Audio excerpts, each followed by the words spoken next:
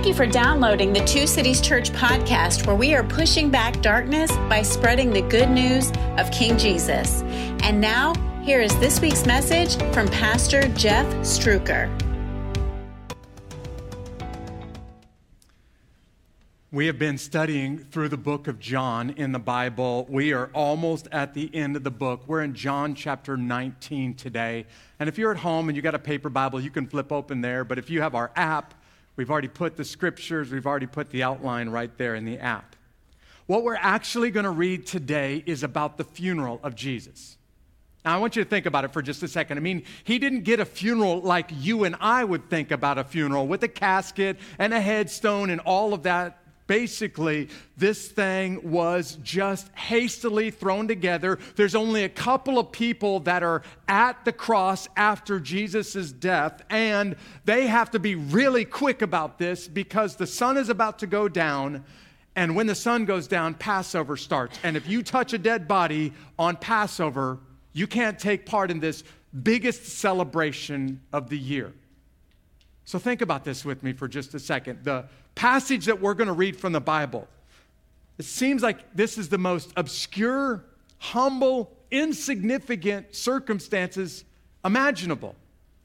Like, he doesn't get a headstone, he doesn't get a casket, he doesn't have full military honors, he doesn't get any of the stuff that you and I would normally associate with a funeral, which is kind of shocking if you think about it.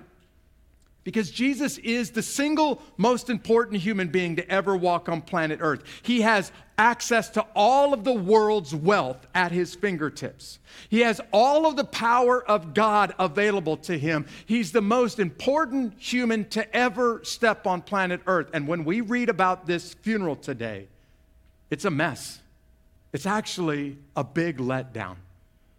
And there's a couple of players in this passage in the Bible today that I want us to focus on. But the truth is, people will go out of their way to go visit the grave sites of somebody very, very important to them. Maybe it's a very significant celebrity that had a big impact on you, and you'll go visit their gravesite. Maybe it's a world leader, and you'll go out of your way to go visit those grave sites. But the chances are it's a regular person that's part of your family, a loved one that's a really, really big part of your life, and you'll go visit that gravesite. Jesus' tomb is obscure. In fact, there's still arguments to this day about where exactly this tomb is, but his burial site becomes the most well-traveled tomb on the planet. His tomb really becomes a tourist destination. I don't mean the word tourist in any bad way today. I just want you to understand it's not the headstone, it's not the casket, it's what that tomb represents, who that tomb represents that really makes it important. And in just a second, I'm going to read for you the funeral. I'm putting air quotes around this. The funeral of Jesus. He has just given up his life. The Bible uses very specific language. Nobody killed him. It wasn't the Romans. It wasn't the Jews. He was on the cross, and he chose to give up his spirit, give up his life. The Roman soldiers come by, and they are certain that he's dead because we're professionals. We kill a lot of people, and we know what a dead man looks like. And just to prove it, we'll puncture him in the side, and the blood and the water pours out. Now everybody's gone home. And two players show up on the scenes.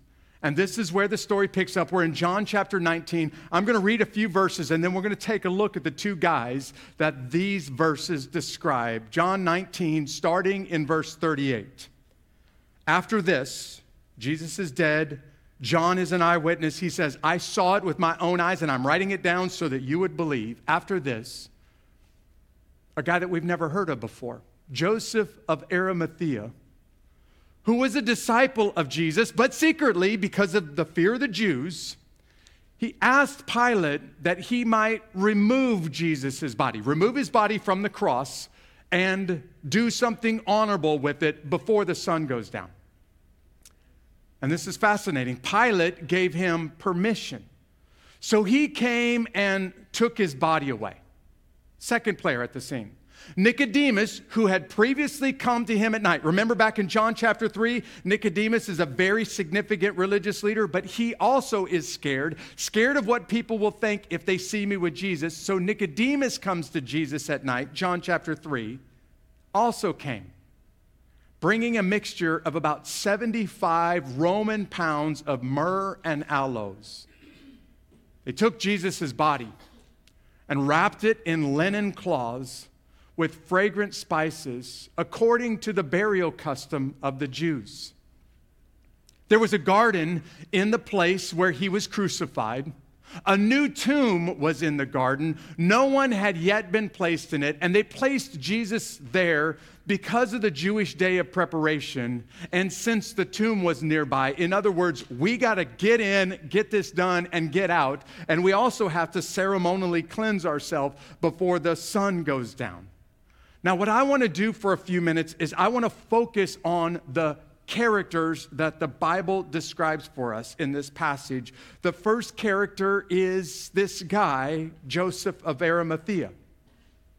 This is the first time his name shows up for us in the Bible. We don't know a whole lot about this guy. We have no idea his background. But if you were to read the other books of the New Testament, Matthew tells us this guy is very wealthy. Now, Matthew would know because he's a tax collector, probably saw his tax records, and Matthew says this guy is a pretty important dude because of his wealth. Mark tells us that this guy is also a religious leader and that he has some power in the land. And then Luke tells us a little bit more about him.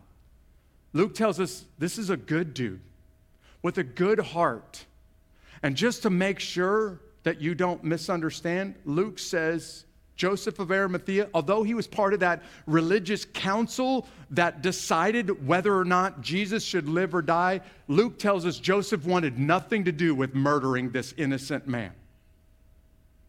But John tells us something different about Joseph. John tells us that he was actually a follower of Jesus, which is no small thing if you consider his wealth and his power and his position in society. But John also, and I don't think this is a footnote about Joseph, this is a really big deal to John. John tells us he was not only a disciple, but he was a secret disciple. And he was a secret disciple because he was afraid of what other people might think if they found out I'm a follower of Jesus. And you may be sitting there right now thinking to yourself, well, what kind of a guy would do that? I mean, if you really believe in Jesus, you ought to believe in him all the way. You ought to come out of the closet and say it. Well, keep in mind that if he were to be vocal about his faith, it would cost him everything. His money, his position, his power probably would cost him his life. And the proof is, where are the rest of the disciples right now? Because they're nowhere around. They know what Joseph knows. If people find out that I am associated with Jesus, the same thing that happened to Jesus is going to happen to me. So at this point, Joseph hasn't made it public that he's a follower of Jesus, at least until after Jesus is dead. Because it takes big courage to go to Pilate and to say, hey, I know he's dead, but can I do something with that body? And just so you know, in Jesus' day, Pilate was making a spectacle of Jesus. It was supposed to be a lesson for everybody. Don't do what that guy did, or what happened to him is going to happen to you. He claimed to be king of the Jews, and I even nailed it on a sign above his head while he was hanging on the cross, which means it's almost unheard of for Pilate to give permission for somebody to take the body and take care of it. Little alone for a guy who claimed to be king, that was high treason. So the fact that Pilate agrees to this thing is no small deal to John. In essence, I think, this is Jeff's personal opinion, but I think this is Pilate's way of saying, I really do believe this guy was innocent. And I was backed into a corner, and these Jewish priests, they manipulated the circumstances, so I didn't have a choice. I had to pronounce judgment on this guy. But the next thing that I can do for him is at least let him have an honest, a noble burial. So he gives Joseph of Arimathea permission at this point to go bury him. And typically, when they buried a Jew, this was Jewish customs of the day, they would take the body down, they would wrap it in some spices, they would wrap it up in some cloth, and they would lay the body in a tomb. This was all very temporary. Now, this tomb is pretty important. In fact, we'll talk about why this new tomb out of rock with nobody buried in it is important enough for John to tell you about. But I just want to pause for a second. I want you to imagine that you're standing right next to Joseph of Arimathea when he takes care of Jesus' body. What do you think is going through Joseph's mind right now? I mean, is he afraid that people are going to see what I'm doing and they're going to associate me with Jesus and I'm going to lose everything?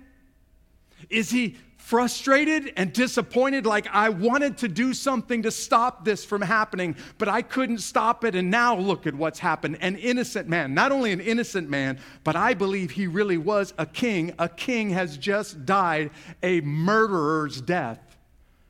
But also, was he confused? I don't get it. If he really was the Son of God, how did it come to this? And why would God let this happen to his son? What do you think is going through Joseph's mind while he's taking that body down and while he's preparing that body to put it in a tomb that's really close by? Because you got to start to wonder, what would be going through your mind if you're standing there and watching this for the first time? Fear, frustration, confusion, anger, all of the above. I think Joseph is sitting there and he's thinking, this did not go the way I thought it was going to go.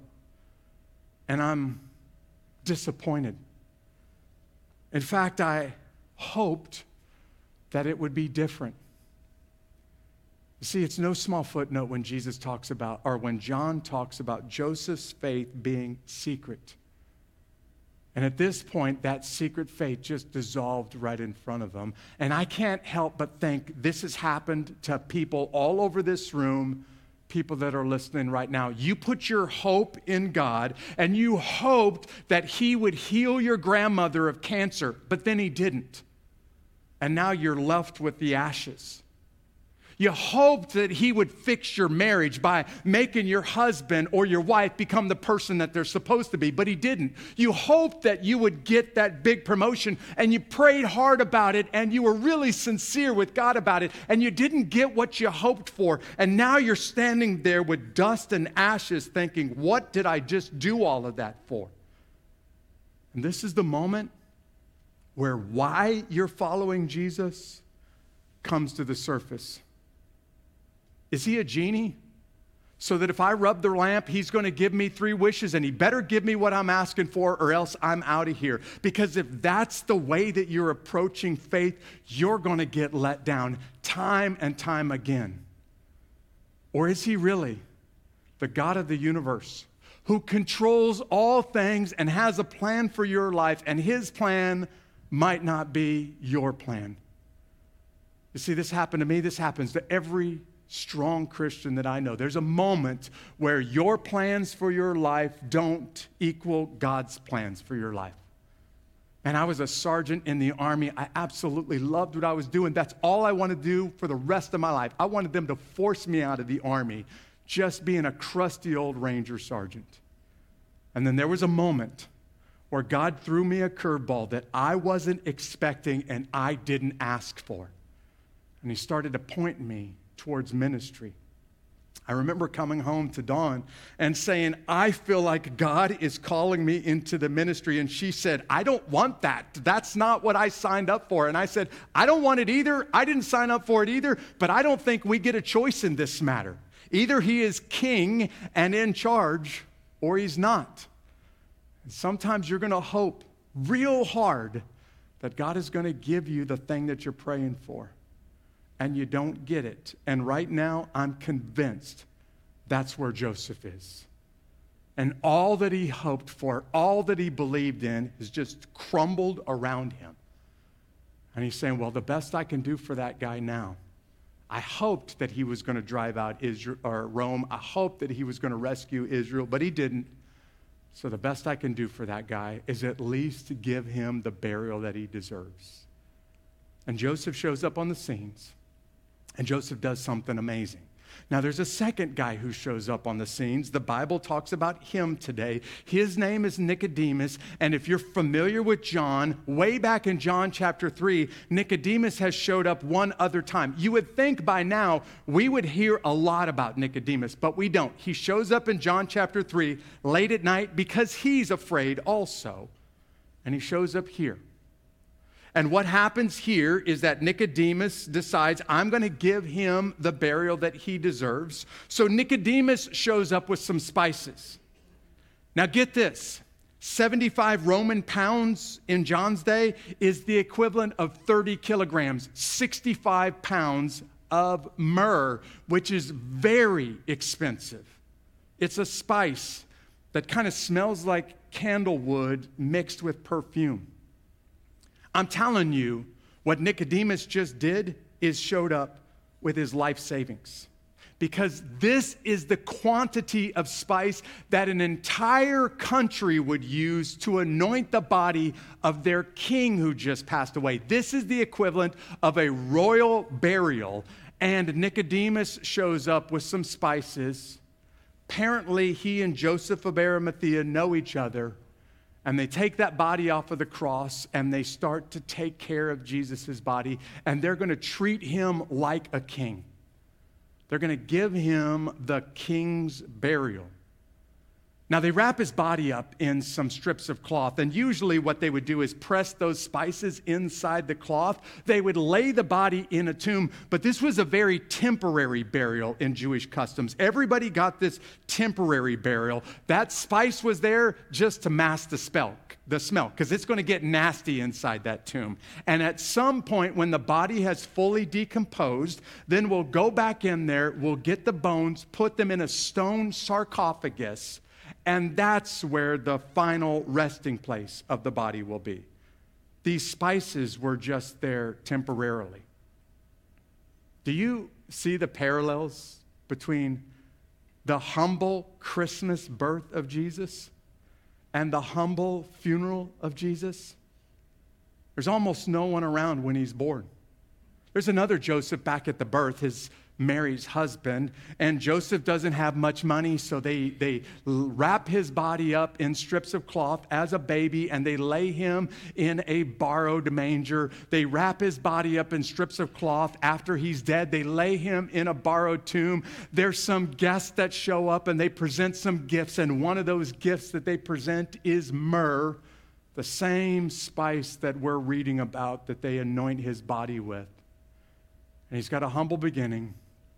He's got a humble end, and everything in the middle looks like this guy is insignificant. And you and I, who live 2,000 years after the fact, we know what's coming next. But Nicodemus didn't. In fact, when Nicodemus shows up on the scenes for the first time in John chapter 3, he's got some questions.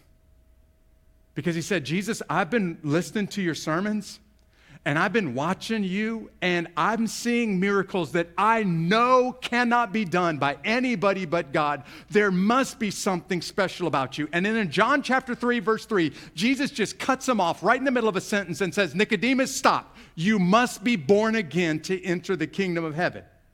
And Nicodemus, who is a scholar, a Bible expert, and a theologian, says, what? What do you mean by being born again, Jesus? And Jesus explains spiritual birth from physical birth. All of us have had one birth, that physical birth that started your heart beating for the first time, but you were also born into sin. And until you experience a second birth, a spiritual birth, you're dead in your sins and you've got no hope for heaven. And Nicodemus is scratching his head saying, I don't get it. It doesn't make sense to me. And then Jesus uses this analogy. He says, Nicodemus, you remember that Bible story from the Old Testament where the serpents were in the camp of Israel and they were biting people and they were dying from this sickness of the serpent's venom? Well, my people have been bit by the serpent of sin. They have the poison of sin coursing through their veins, and they have to be rescued. And then Jesus uses this language, just like Moses lifted up a serpent in the wilderness, so must the Son of Man be lifted up. And basically give his life so that sin can be dealt with once and for all. And Jesus will go on to say later on in John that when I'm lifted up, I'm going to draw sinners from all over the planet to myself, because they'll see me, they'll see that cross, and they'll recognize that's the only way that my sin can be dealt with. And now Nicodemus is at the foot of the cross handling this body. And I want to ask you, what's going through Nicodemus's mind?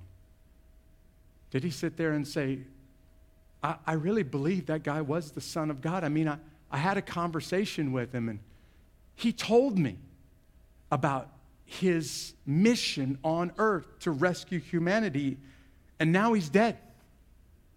And because Nicodemus is a Bible scholar, because he's a theologian, I gotta imagine that he's sitting there and he's thinking, I don't understand this, God. If he really was your son, how could you let this happen to your son? Why would he, of all the people on the planet, have to go through what he just went through? This doesn't make any sense to me. But I kind of want to ask you at this point, does Nicodemus believe? Has this man been born again? What do you think? Okay, nobody has an answer. Hey, how many of you really think this guy has been radically changed by Jesus? He's been born again. Well, let's just put it this way. At this point, he puts his life and his life savings on the line. I know he's already dead. Can't do anything to change that. But I can give him a proper burial. So I'm going to go out and buy 65 pounds today, 30 kilograms of precious spices, which would have probably been his entire life savings. And when he shows up to help Joseph of Arimathea, he's put it all on the line. At least give this brother the burial that he deserves. And Nicodemus, I am convinced, is confused by the plan of God. Anybody ever been there? Like, God, I don't get it. God, this doesn't make sense. Not only does this not make sense, but this just seems wrong, God. Like, why would you, if you really have all power, why would you let this happen?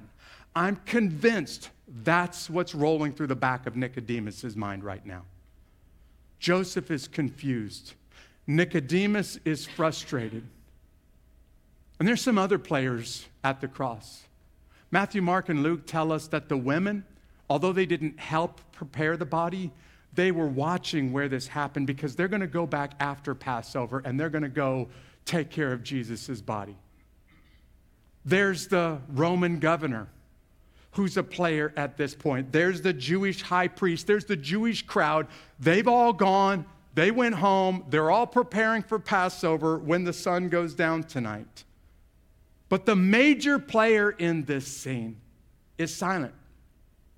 We don't hear anything from God at this moment about why he is allowing this to happen to his son, Jesus. But there's another player here. And this one you really can't miss. It's you.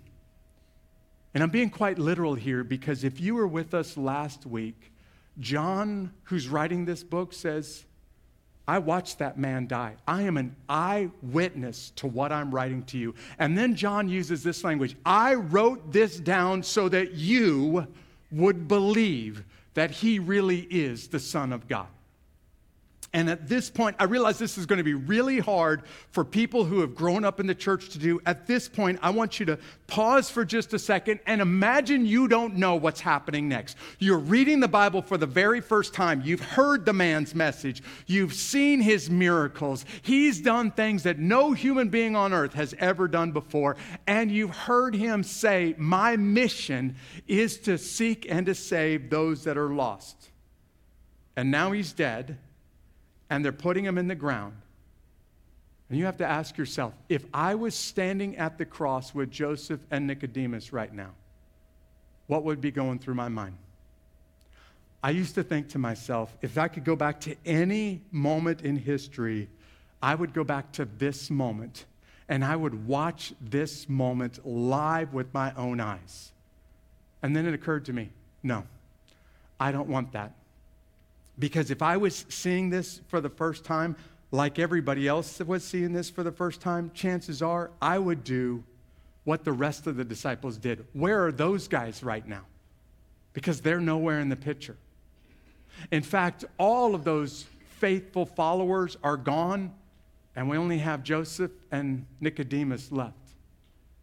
And then it occurred to me, maybe this isn't the moment that I would want to stand and watch with my own eyes. Maybe the moment that I really wish I could see is coming a couple of days later. See, you and I live on the other side of this, and we already have the end of the story, which is hard for us because it makes you rush to what happens next, but you can't miss the confusion and the disappointment that all of his followers, every one of his followers, would have experienced at this moment, saying, God, I don't get it. God, this doesn't make sense. In fact, not only does this not make sense, this just looks wrong.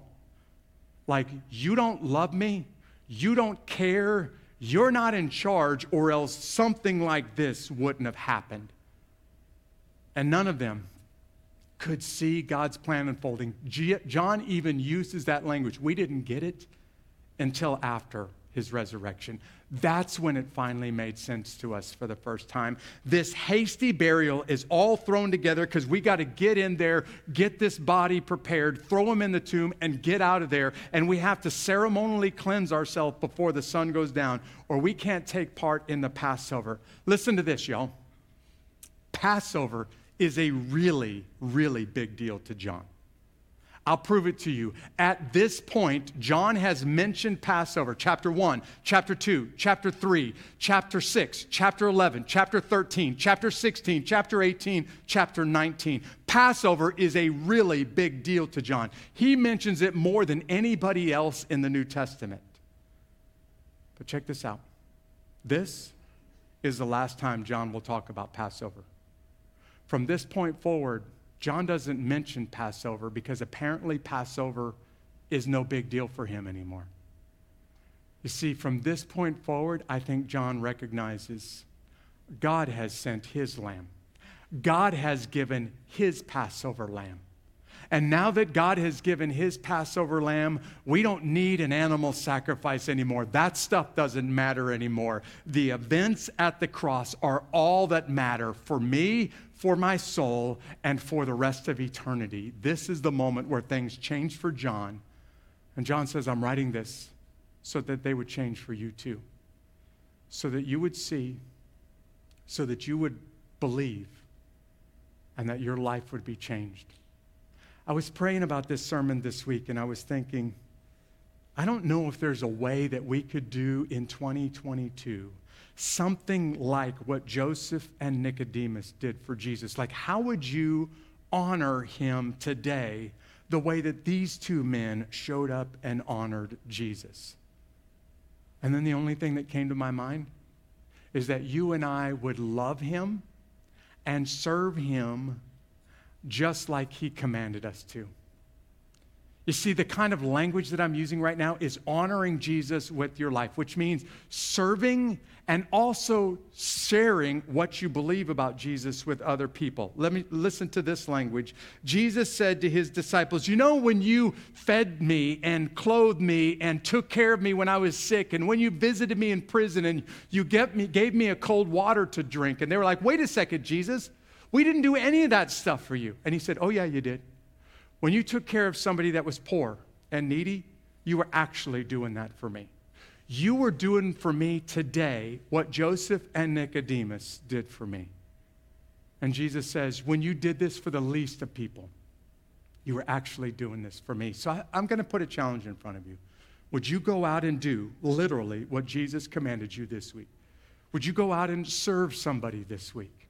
Just in a very natural, very practical way. Would you go honor Jesus by serving somebody, but serving them for a very specific reason? To earn the right to share with them what Jesus has done for you and how he can do the exact same thing for them too. That, I believe, is the only appropriate way to honor what happened at the cross. You see, maybe somebody is listening today and you need to take a next step. Actually, you need to take the first next step in your spiritual journey. What you need to do is turn control of your soul, of your life, of your money, of your time, all of it. Turn it over to the King of Kings. Turn it over to Jesus today. In just a second, I'm going to pray for you. We hope you enjoyed this message. Don't forget to subscribe to our podcast and to stay in touch by joining our email list through the link in the show notes. Have a great week.